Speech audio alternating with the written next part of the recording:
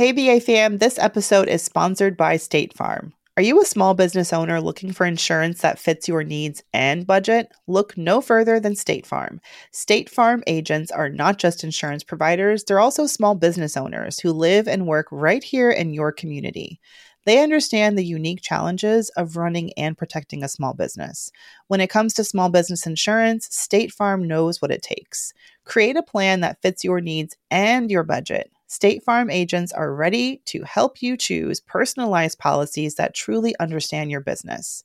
Insure your small business with a fellow small business owner. Talk to a State Farm agent today and get started on personalized small business insurance that fits your needs.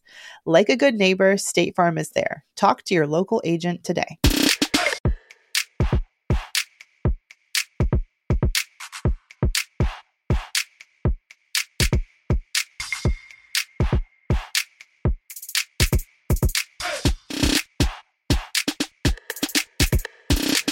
Hey, hey, hey, we're back. We're brown, we're black. Hey, Mandy. Hey, what's up? Happy Brown Ambition Wednesday. Yeah, super geeked. Have you been? Geeked about what? I don't know. Oh, did you? I just have some exciting projects. Well, really, my children's book, the illustrations are completely done. Whoop, whoop. And Molly Moore, I'm just super excited because it's going to come out Q1, so the first 3 months of 2020. So I'm excited, get nervous. I haven't shared any of the new pictures or anything just because, it's like my baby. I thought you were going to say you got a Popeye's chicken sandwich. Oh, no. But they sold out. Yeah, that's why I was like, it's like the new cronut somehow. Yes. I'm like, that's so crazy. Which is, we were at my husband's cousin's place and they just randomly decided to order Popeyes through DoorDash. And I just was cracking up that Popeyes even delivers through DoorDash. And then the news came, I didn't know they were doing a sandwich. And then it's like all anybody wants to talk about this week is their damn chicken sandwich. Yeah, honestly, someone was like, girl, it's the same thing as their whatever sandwich with some spicy mayo. But, it's just, they tipped. It's like if you ever read Malcolm Gladwell's The Tipping Point, where, at some point, when an idea really catches fire, there's like a tipping point when it just, goes over from just like everyday people knowing it to everyone knowing it. And so it's like on fleek. When your grandma starts saying on fleek, you know that it's tipped. Apparently the world needed another chicken sandwich option. I guess so. I know Popeyes is like, woohoo! Whoever came up with the marketing is getting a raise. Okay. I mean, Gayle King was Instagramming live from Popeyes that they had the sign on the door saying they're out of sandwiches, which is good marketing because now it's like the black market of chicken sandwiches. Yeah. You guys, please don't buy, questionable Popeyes chicken sandwich. You don't know if it's the real deal. Like, come on, be safe out there. Somebody made it there because I did see someone had it online for $75. I was like, I can't. Wait, for real? I thought you were just making that up. I mean, no. I did see but I'm like, I don't know if they were really selling it, if it was like a fake ad, but I saw this, someone posted is this ad real? $75. That's crazy. Oh, Lord. This is, so I was on Facebook the other day and I saw an interesting post by our friend of the show. Well, Jason Vitug, right? Of course. So FinCon world. Yeah, so Jason super dope. He too is a financial educator, and he posted something really interesting about the FIRE movement, and I just wanted to see your feedback on what you thought. Mm-hmm. And he said he had an interesting and perplexing conversation with someone in the FIRE movement, and he been ridiculed over this is basically what he said. He said, the FIRE movement, he finds it interesting that a lot of folks, not everyone, a lot of folks in the FIRE movement kind of, for lack of a better word, mock folks who spend their money on consumer goods. But then one of the ways that the FIRE movement supports themselves is by investing in the stock market that is supported by those who buy consumer goods. So, if let's just say, you think that people are dumb because they buy the iPhone, but then you buy Apple stock.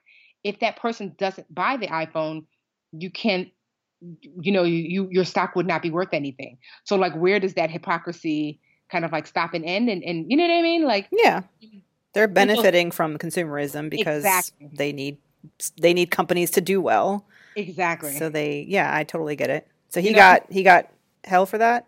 Yeah, which he was like, this is what he was saying, which I totally agree. He's saying, like, I'm not saying don't benefit, but it seems a little, like it's a little, there's a lot of hypocrisy going on when you're like, look at you, you fool, you bought Apple, you bought an iPhone. Oh, thank you for buying an iPhone because without iPhone, I could not feed my family this week. I mean, you know what I mean? Like, and so someone said, yeah, that's exactly how it is. And he's like, well, don't you just think that that's wrong? And the guy, it was so weird. I mean, yeah, I thought that was really fair. And he was just like, I just thought it was crazy how people were really coming at him to say, yes, I judge those people. And yes, I benefit off of their choices.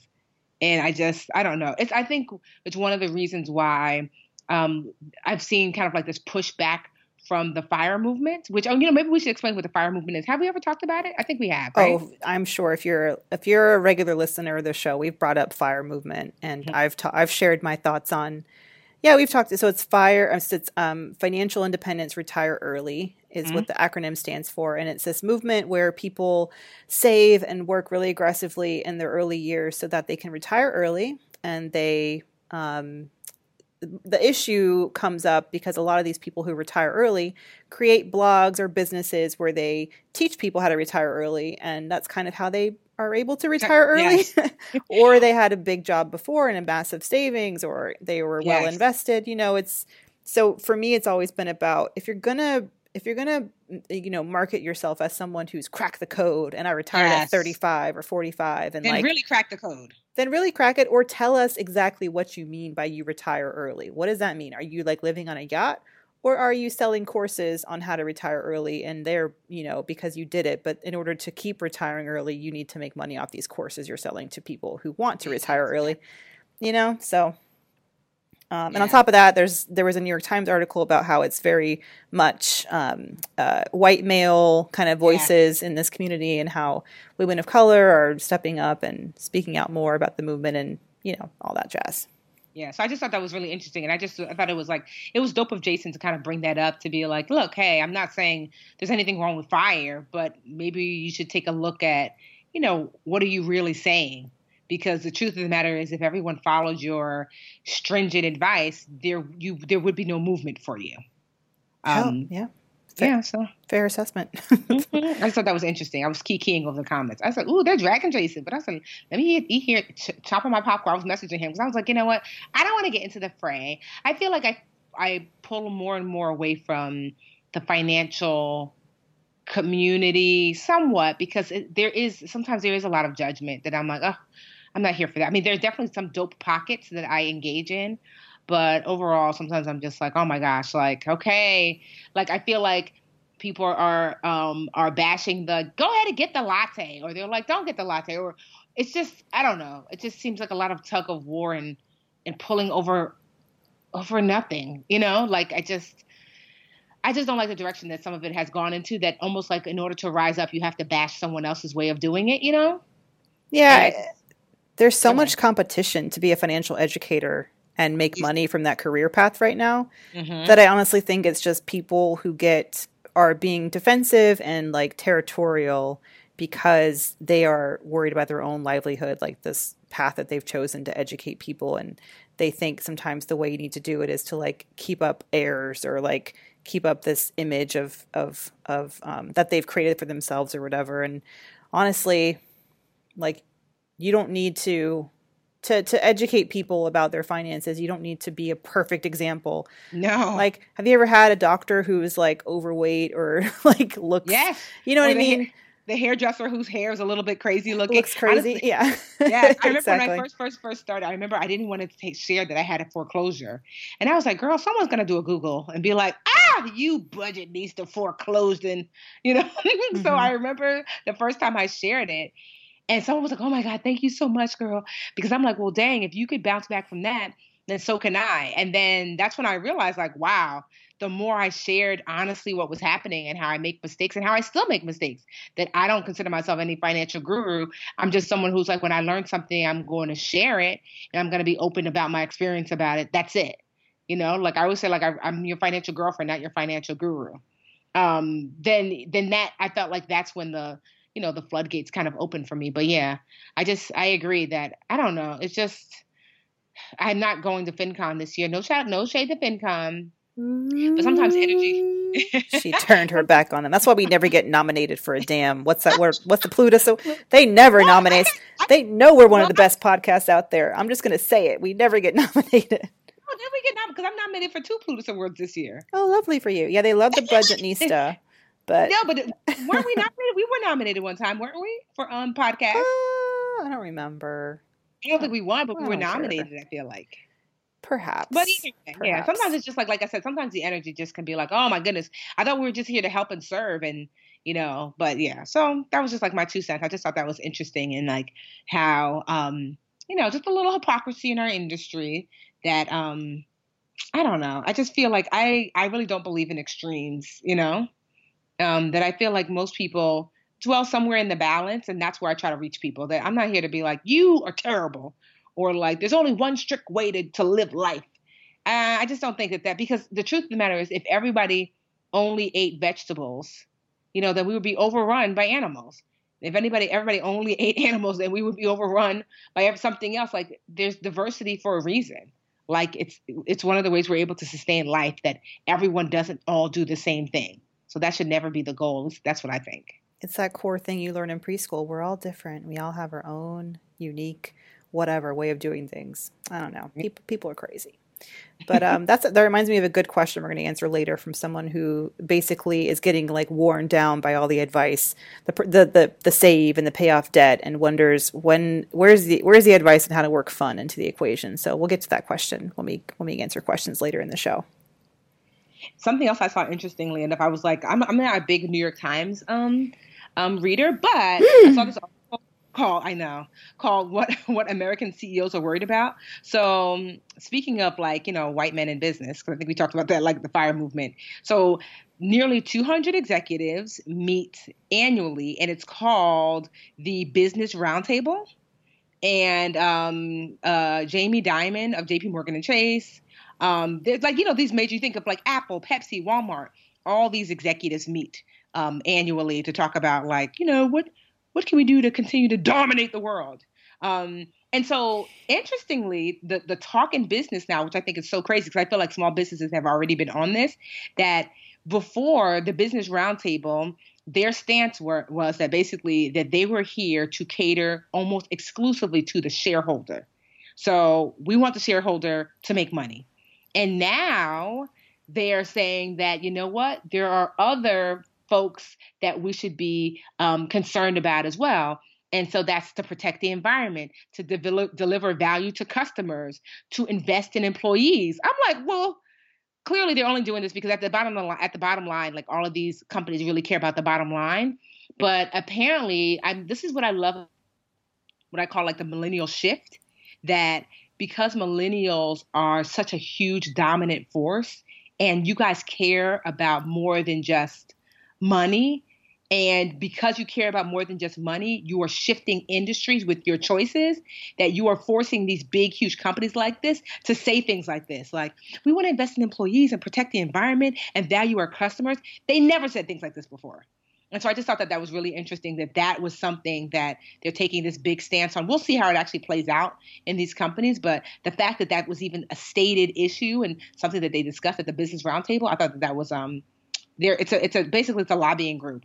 I thought that was interesting and very telling about the times we live in. Yeah, I saw that headline, how public companies are focusing on the customer and shareholders aren't as important anymore. Yeah, I mean, it's kind of like, duh, create great products that serve your customers. And that's one way to have good business. And a lot of times, like if you're an employee, like I am of a publicly traded company, you may be a shareholder and also an employee and a customer. So you're helping, if you're working for a publicly traded company, and especially for me, like I want to feel like my company is putting out a product that I can be proud of. And even the way that millennials choose jobs, I think is changing. Like there needs to be like, even though I'm working for a corporation, it's still a service-driven industry. Like we serve people, we help them compare, financial products in a way that's very simple and easy to do. And I can feel, I don't know, I feel like I'm still in that servicey industry And that's an element that's important to me. We actually did a survey with across the whole company, like an engagement survey or whatnot recently. And one of the questions is how involved the company is in philanthropic efforts. Do they feel genuine? Like, do you feel like we genuinely care about these efforts? And it was interesting to see the results and how they varied by age. And yeah, I think that they'd be stupid not to, in terms of recruiting and also just like retaining their customer base, not to focus on those types of efforts to keep their businesses alive. Yeah, I just thought that was really interesting. They're like, wow, I'm like, you guys must be really affecting that bottom line, because I don't know these big companies to shift or move because they're feeling warm and fuzzy. Exactly, for real. Because, that poor millennials, they're always like, you guys don't buy pet food. Or no, that's not true. You do buy that. You guys broke the napkin industry. You guys don't buy pantyhose or whatever. That's true. I know. Right, but so many industries or so many things. Millennials are entitled. Millennials are lazy. Millennials. But look, I think that I mean, to me, this is tremendous progress. That because you guys are like, there's bigger things that we should be focused on. Let's look holistically at this world and at life. And look, you are forcing the hand of these huge conglomerates who really, quite honestly, I know could care less. But because millennials are not just talking about it, that you are putting literally your money where your mouth is, you're forcing the hand of these businesses that otherwise would continue on as they've always continued on. So that is a big win. Whoop, whoop for millennials. See, Mandy, y'all be doing good things. I mean, I feel like all I can say is you're welcome. You speak for all the millennials. You're welcome, America. We are making the world a better place. Could we just vote, though? Can we get to the polls? Len will really see. We'll really see. Well, one thing at a time, millennials. One thing at a time. Ooh, in true millennial fashion, I sat my butt on the couch last night and watched the VMAs on MTV when they aired. What? I know. I was like, ooh, I watched commercials even. I was really tired. I was just so tired. I watched like maybe an hour of it. Good, good entertainment. I almost knew most of the musical acts. Love me some Lizzo. Me some Lizzo. Have loved Lizzo for so long. I'm so happy for her. Oh my God. Yes. She's just so dope. And honestly, I was really geeked because they did they shot it in Newark. Yes. So the town was a buzz. And I love that they really honored New Jersey all throughout the VMAs. They had Queen Latifah, who's from Newark. They kept cutting to her too every performance. It was like, what's Queenie's face? How she loved Taylor Swift. What's Missy Elliott? Like, it was funny. And they also had like Naughty by Nature close out, which is like, I remember when I was like in high school, Naughty by Nature, like, hip hop hooray. Oh, they actually had a store downtown Newark. So it was just like such a great, everybody in Newark was super excited. There were like pre-parties and post-parties. And so the night before I went by to see the red carpet, it was just so crazy to see the full build out right there downtown Newark. I was like, look at Newark. And then, cause what's so crazy is the day before they had the Black Girls Rock taping. So I'm like, yo, Newark is really getting cute. So Black Girls Rock on Sunday and then and VMAs on Monday. So it was just a great weekend for Newark. I mean, you can't forget the Jonas Brothers. Come on. Exactly. They're from Jersey. You can forget them, though. It wasn't my favorite performance of the night. I knew I should have turned it off, though. I didn't see Naughty by Nature. Yeah, they did not. I should have kept it going. I was just like, wow, I'm really just sitting here and like watching commercials, and it's cool. It's cool. It's cool.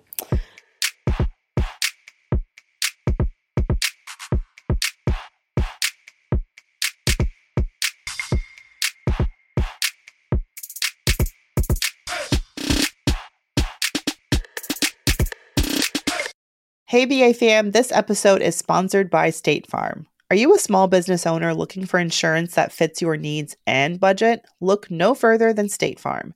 State Farm agents are not just insurance providers, they're also small business owners who live and work right here in your community.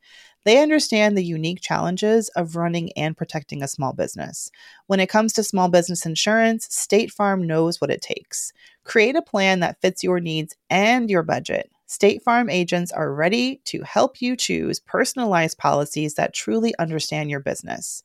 Insure your small business with a fellow small business owner. Talk to a State Farm agent today and get started on personalized small business insurance that fits your needs. Like a good neighbor, State Farm is there. Talk to your local agent today.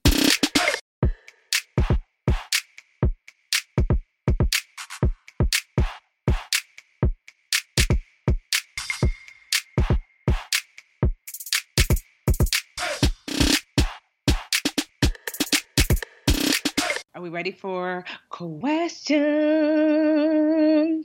Let's do it. You guys know how to reach us if you have any questions, career, financial. We're not go-to investment advisors or financial experts, quote unquote, but we will give you the realest answers we can possibly manage based on our joint experience in this world that we call life.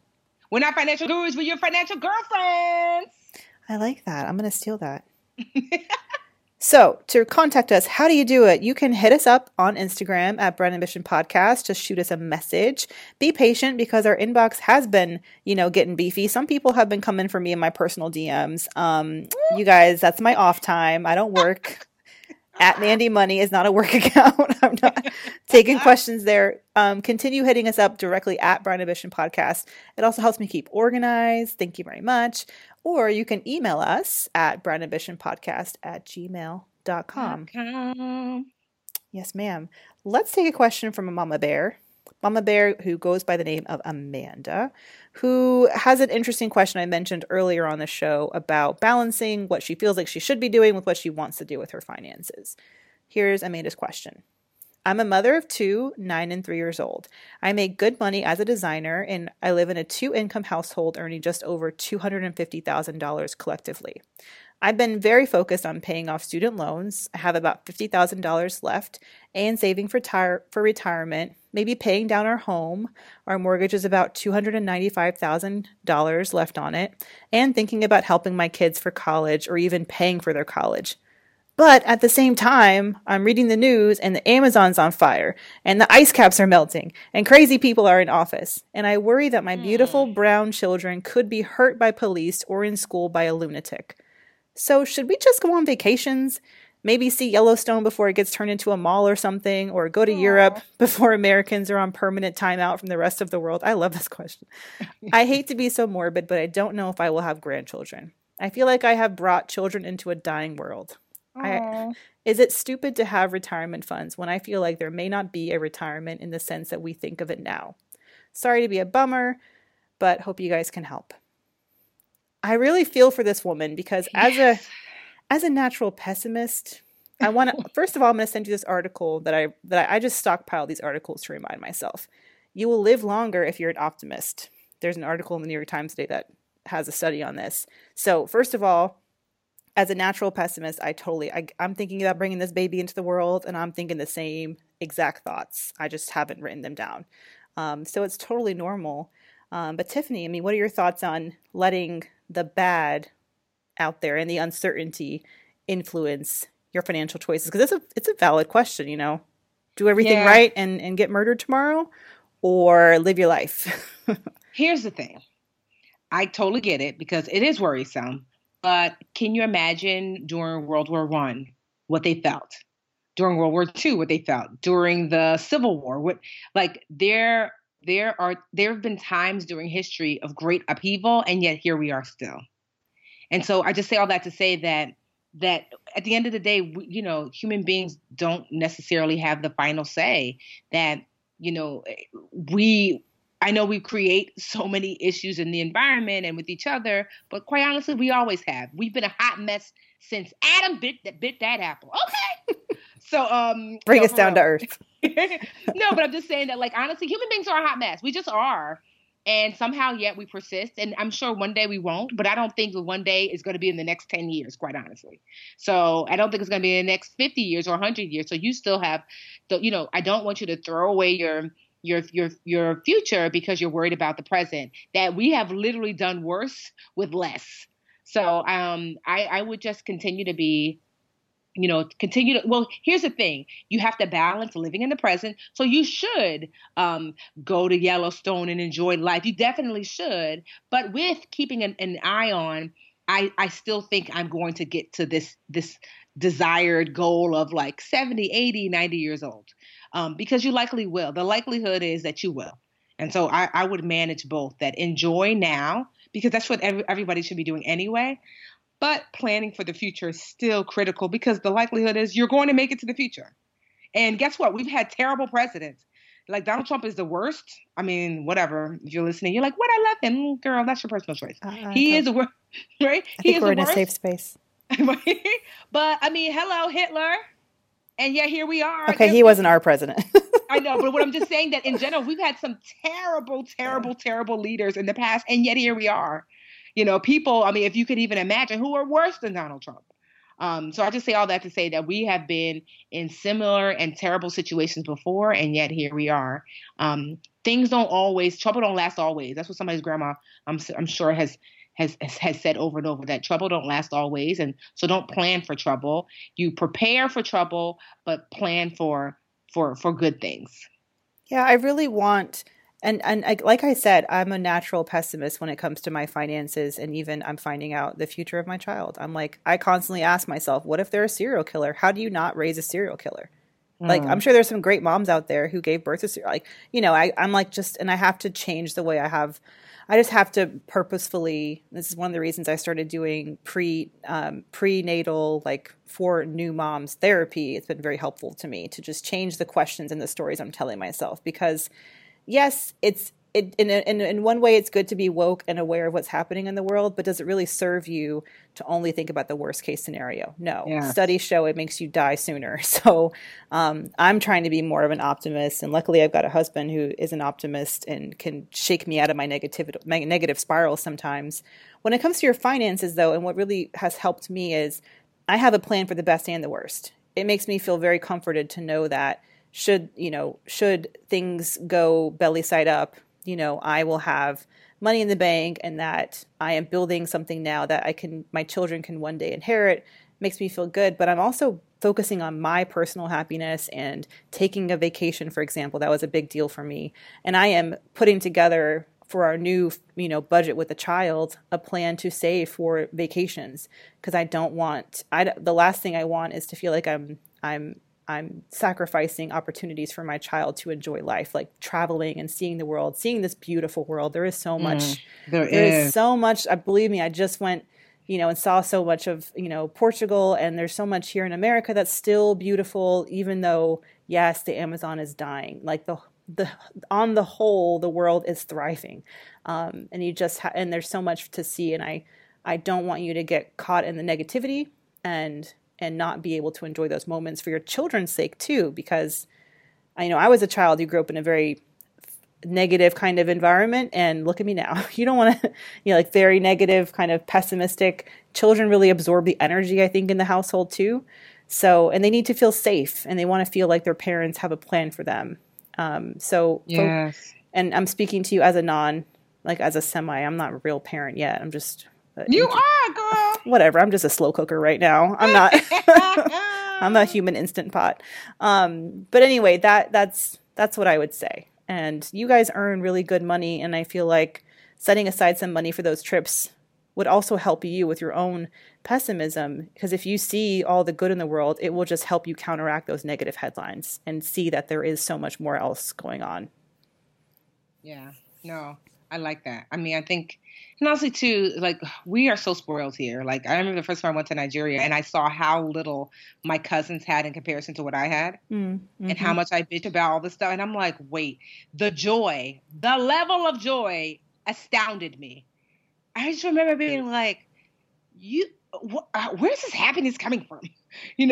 Because, to us, it's like, well, you don't have Jordans, you don't have this, and you don't have that. And even I don't consider myself to be super materialistic, and I still was like, wow, the level of joy had nothing to do with the level of material acquisition, because they had, like, not that my cousins have nothing, but in comparison to what I had, and I just remember thinking that, like, joy really does come from within, and all of these external things, if you really work at it, they don't have to steal your joy. You can choose. It's not easy. I mean, there are some cultures that lean into it more than others, but they're doing it, which means that it's out there to have. And so, yeah, I just think that working on being grateful for day-to-day things. I don't know if you keep a gratitude journal. I used to do this thing, which I should get back to it, that every time something good happened, I would write it on a scrap piece of paper and I put it in this little jar that I would keep on my desk. And like literally I would have stuff in my bag. And at the end of the week, I would like dump it out and dump all the good things that happened in this jar. And then January 1st, I would pull it out and read it. And it would just be so amazing. Like, oh, I remember Jarrell surprised me with ice cream that day. Or, oh, that's the day Supergirl told me she loved me. And, there were like these small little things that made me realize what an amazing, wonderful, joy-filled year that I had. So maybe doing that with your family, like creating like a joy bucket where you're just making note of things, joyful little things that happen, and then reading through them together so you could really acknowledge just how blessed you are. No, that's one thing that my therapist talked to me about is to counteract the negativity, to write out the positive things. And that's why it's all about just flooding the negativity with the positive light that you see. And when you take that time, look at your children. I'm sure they're very adorable. I'm sure that they have so many moments of joy throughout the day that you can focus on instead. All that, and I know it's hard work, and I'm working on it too. But hopefully, Amanda, from another Amanda who's a pessimist, are you me? I don't know, me in my future. That'll help you just to try and shift your own mindset and take it. It sounds like you need a vacation, girl. Go on a vacation, ASAP. Oh yeah, get thee to Yellowstone. Go. All right, let's take one more question let's go to the gram. This question comes from motips_fitness, who has a 22-year-old son who is acting like some 20-somethings do and being a little irresponsible with his credit card. So here's Motip's question. So my son maxed out his one credit card. It's the only thing he has as far as established credit, so now his score is 383. Oh my God. He has 109% utilization on this card. He owes $544 on it. He and my other son at the same time are about to submit their apartment application next week, and they'll be roommates. Against my advice, he didn't stick to staying within a 30% limit, and now he needs help paying off this credit card because when he applies for this apartment with his brother, they may get rejected. I told him to help pay off his credit card, I would give him a portion of my security deposit I'm going to get back from my current apartment after we move out. But I told him he needs to pay off his credit card with it. He's been making monthly payments, but the minimum payment only. I'm wondering, should I assist him and pay it down to 30% and just keep my security deposit? Or should I keep my promise to him and wait for my security deposit and give it to him then? I'm afraid that he won't learn a lesson, and I don't think he cares or understands about credit scores right now anyway. From Motips. Mo. Here's the thing.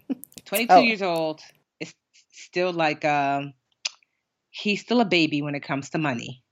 So what you do now is going to help to set the tone, whether or not he's going to be sleeping on that couch when he's 30 years old. Mo, get focused, Mo. Do not bail this man out. Because if you do, Mo, he's going to keep coming back to you. He's never going to learn the lesson. I would not give him that security deposit, and I would not bail him out because he's young, meaning that if he messes up his credit at 22 a little bit, he can rebound. It's not the end of the world. But if you bail him out, he will constantly think that mom's got it. Mm-hmm. So instead, you can, you have to walk him through the process of fixing this. That's really what he needs right now. He needs someone to walk him through the process of fixing this. It needs to be made hard for him so he doesn't want to come back here again. One of the best things that my dad ever did for me was make it difficult to live at home. Right?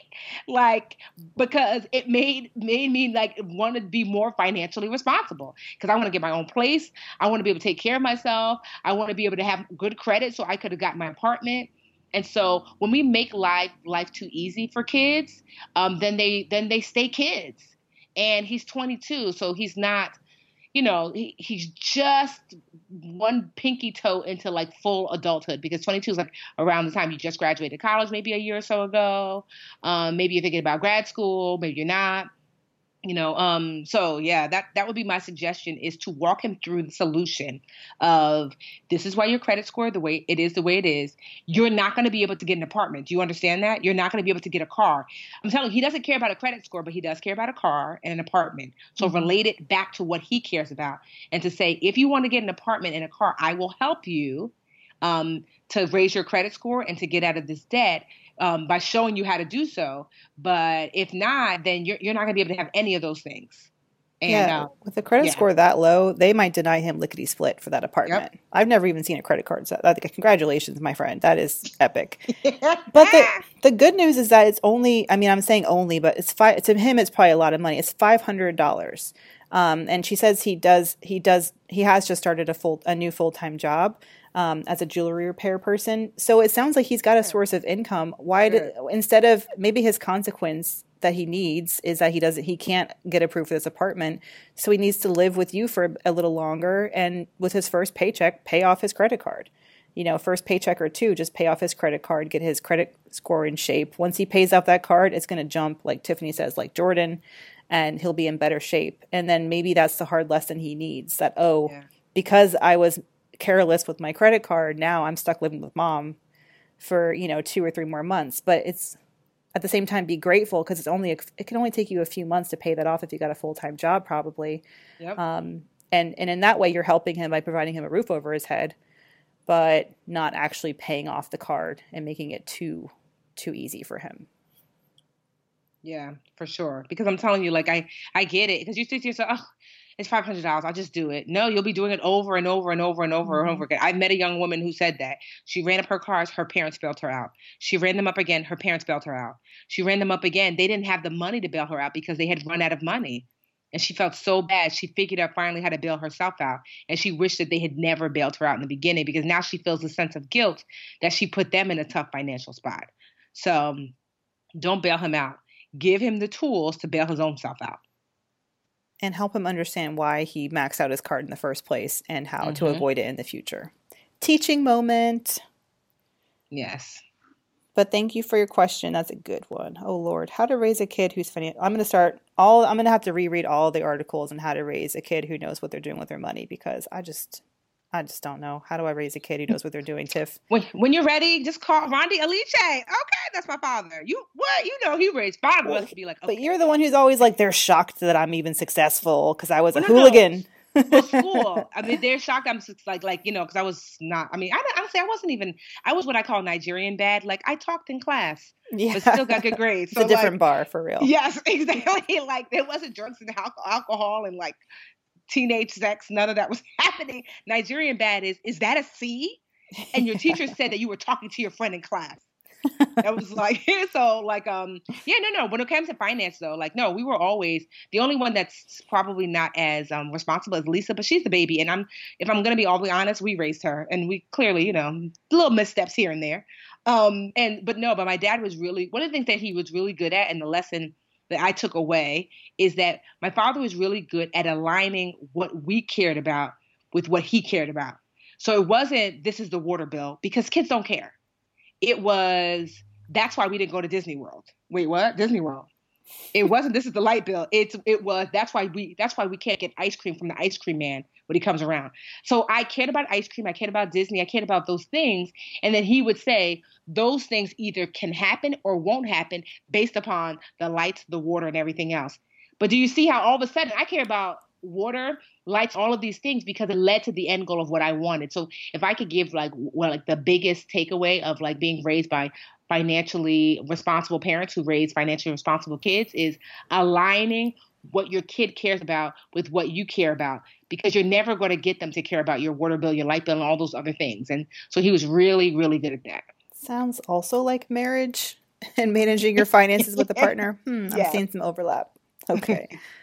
All right. Well, thank you guys so much for your questions. Again, we're Brown Ambition Podcast on Instagram, or you can hit us up at brownambitionpodcast@gmail.com. Boo.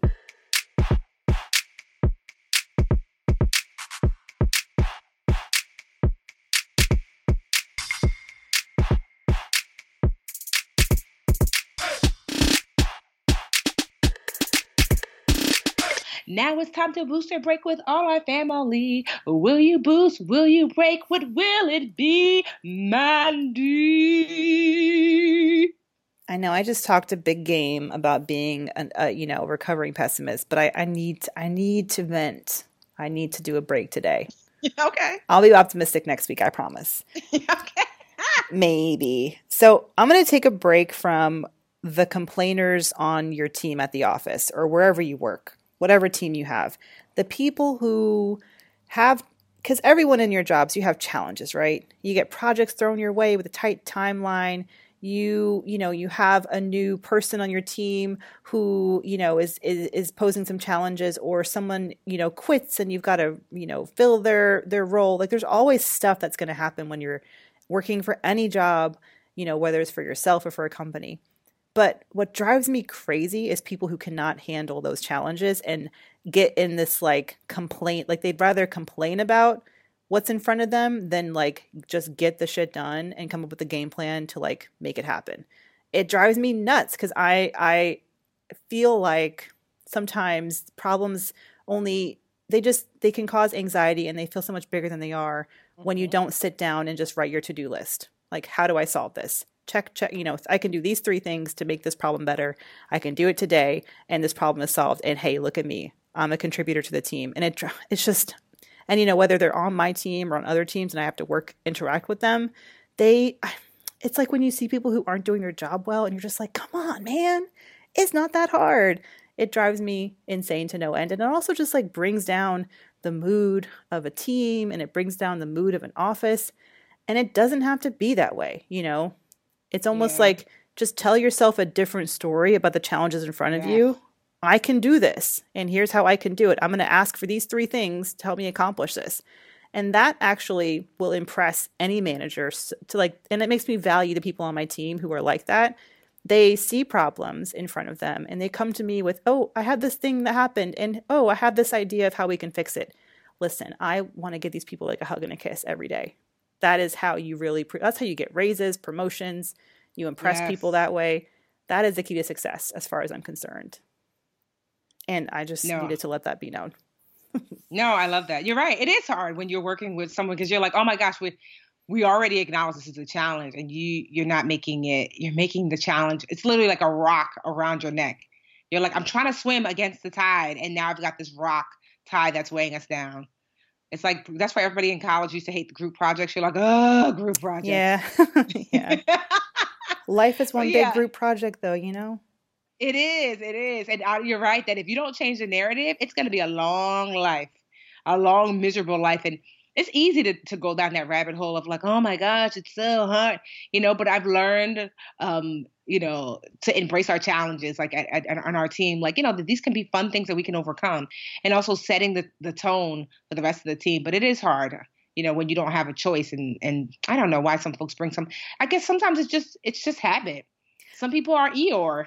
I think that I've been reading too many leadership books. Okay, I've been reading one leadership book lately, but this part I wanted to like get up out of my seat. I was listening to the audiobook on the train and just like clap, because there's one part where she talks about rewarding exhaustion and rewarding people who, show how hard they're working. And I think this person who I'm thinking of now and people who I worked with before who are complainers, maybe in the past they thought that was their way of getting credit for all the work they're doing, is to complain about how hard everything is.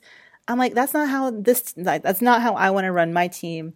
And it creates the wrong reward system. Like, don't reward, I kick people out of the office if they're staying too late. When people tell me, oh, I'll do that on the weekend, I'm like, why? I wouldn't do it on the weekend. Stop. You're not doing that on the weekend.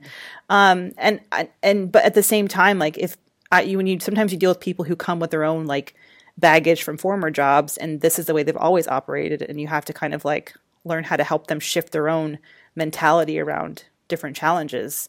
But it's not good. If you're the complainer on the team, change it now, because you're slowly driving people nuts and they hate working with you. Just letting you know. Solutions, people, solutions. How are you going to fix it? What you going to ask for? I call it a paper towel person, right? That's what you want to be. Because like, remember I said like my dad used to be the one to be like, you spilled milk. Do you know how much milk costs? Milk is not cheap. And you're like looking like, I'm 5. And my mom, you spilled milk, she just rips off a paper towel and gives it to you. And I so haven't I heard remember that story thinking, before. yeah, that like you said you never heard it before? No, you never told me that. That's what. Hey, you tell me lots of stories over and over again. This is a new I, one. I, Tell me the story from start to finish. And so that's what I remember because my dad and I have very similar personalities. So I always used to tell myself when I was a kid, I want to be a paper towel person. Like someone when something happens that I'm not basically talking about like how it's broken or the milk is spilled, whatever. I immediately go toward the solution. And that's how my mom is. I can't really remember her fussing when things went wrong. It was always, well, I'm going to call your teacher tomorrow and see what we can do. Or here's a paper towel or you know what I mean? see. Like, Yeah. yeah. And so I just remember, because here's the thing about the fussing. My dad would go through all of this rigmarole about the milk and how expensive milk is and how kids don't respect anything. And then at the end, he would tell you to get a paper towel anyway. So I just remember thinking, why don't we just start with that? You know? And so I always said, I'm going to be a paper towel person. So I really try my best to be a paper towel person. So let's all try to be paper towel people. Okay, people? Fix your own damn problems if you want to succeed in the world. Ooh, anyway, I need to get that off my chest. And I have some tough conversations to have, I've realized, later on this week. But all right, what's you going to do? Boost or break? I'm going to boost. I'm going to boost because so a friend of mine, her name is Chris Bright, but her name is Chris Miss on IG, and another young woman named Germany, but they call her Snap Allure. Like, is that how you say her name? Allure. Anyway, they launched something called Black Girl Beach Day. And I believe this is either the 3rd or the 4th year. I think it's the 3rd year. I went last year.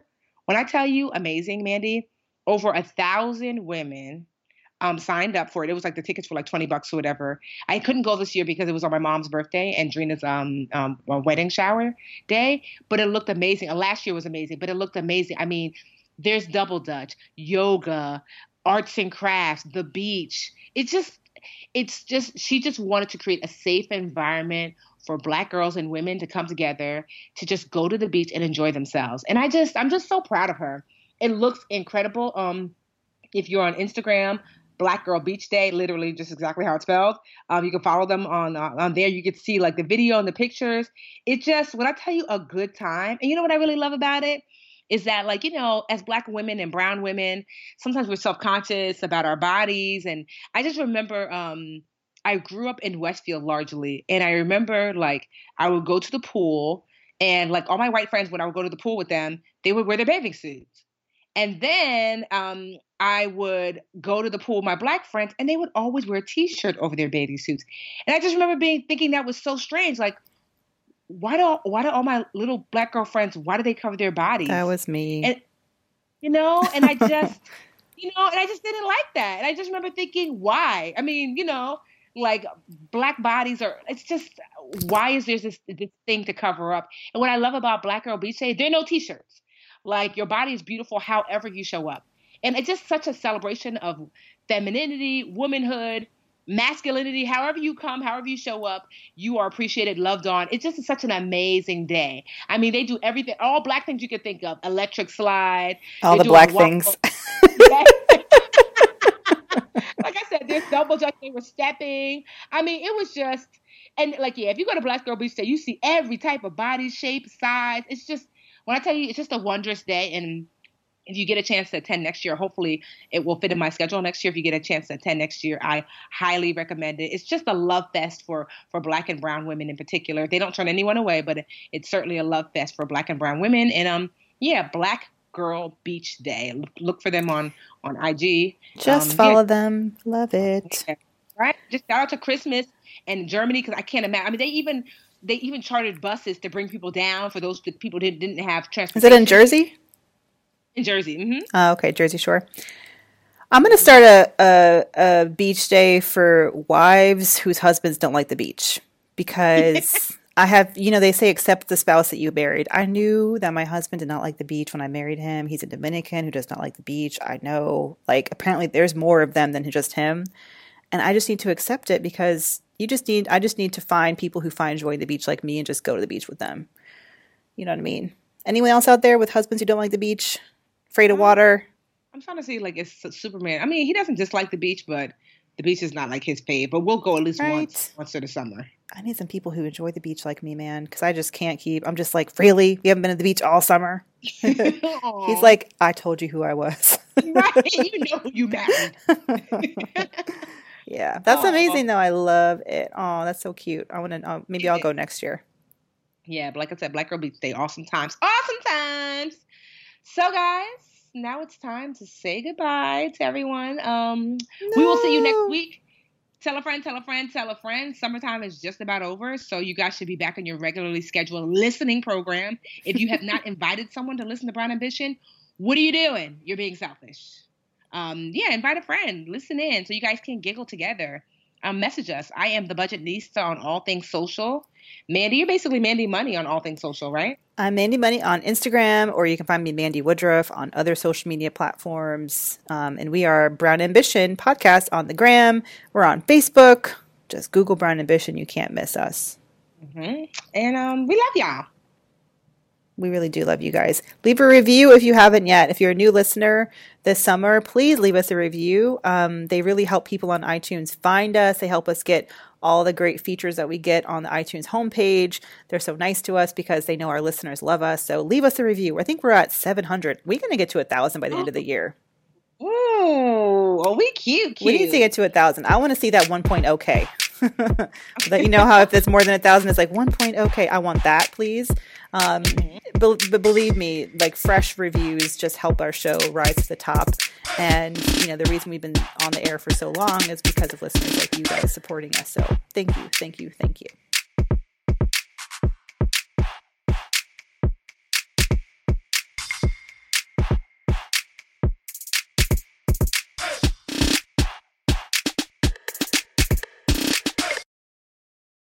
The Bigger Pockets portfolio of podcasts are worthy of your investment. We're having a real conversation as real estate investors. New episodes available every day. It's important to buy where it makes money and not necessarily where you want to travel to. Bigger Pockets, On the Market, Rookie Real Estate, or Money Podcast. The purpose of flipping is to create more cash so then you can reinvest into other types of properties. The Bigger Pockets Podcast, on YouTube or wherever you listen.